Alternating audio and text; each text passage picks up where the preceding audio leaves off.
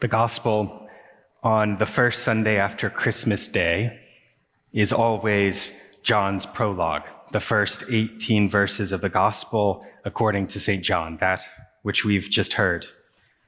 We could say that it is the most profound scriptural passage in the profoundest gospel. I would say that, but we could say that in the profoundest book in the world. So I really hesitate to say too much.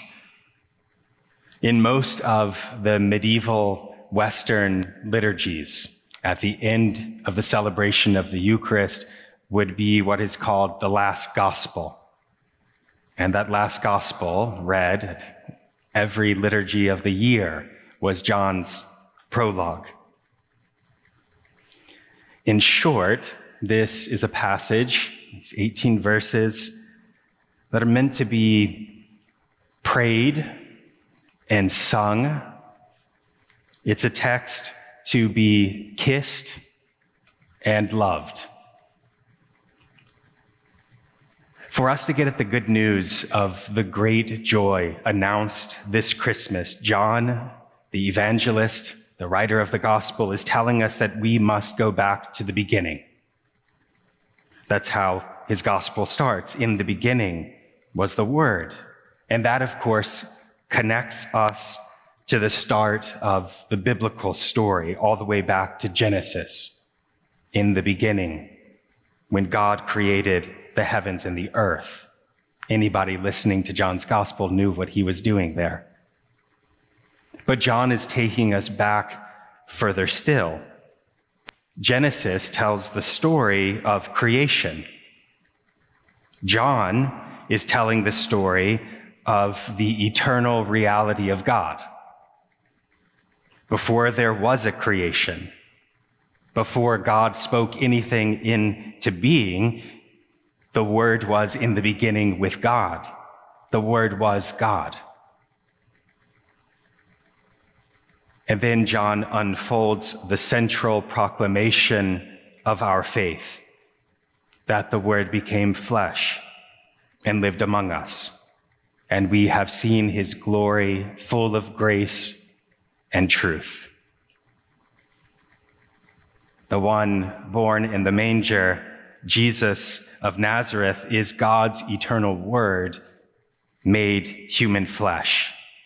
And it's from him that we receive the very life of God as we are fed with his bread from heaven, fed with his life. Grace upon grace is poured out through him to the whole world. So this incarnate life, this particular life, this love outpoured is the light of all people, of all things. What a mystery. What joy.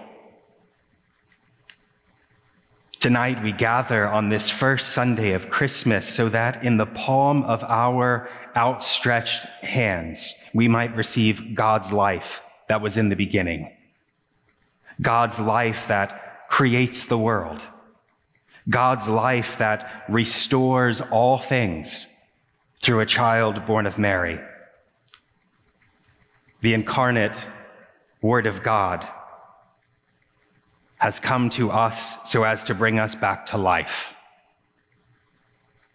to bring peace, to give us hope. We need Christmas.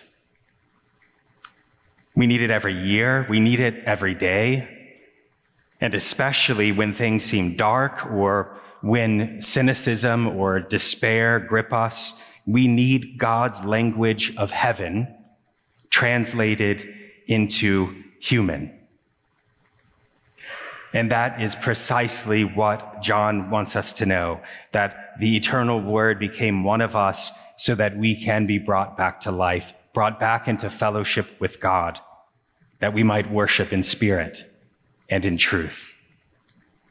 So I encourage you during these 12 days of Christmas to spend some time each day with John's prologue. Better yet, read it, pray it, kiss it, come to love it. Open your heart to allow the eternal Word in. And every time we do, every time we open our hearts, he enters in. The Word pours himself out abundantly. He wants you to receive grace upon grace this Christmas. And the baby at Mary's breast will grow to say that he's come into this world so that we might have life, abundant life, life that even triumphs over death. The light shines in the darkness, and the darkness did not overcome it.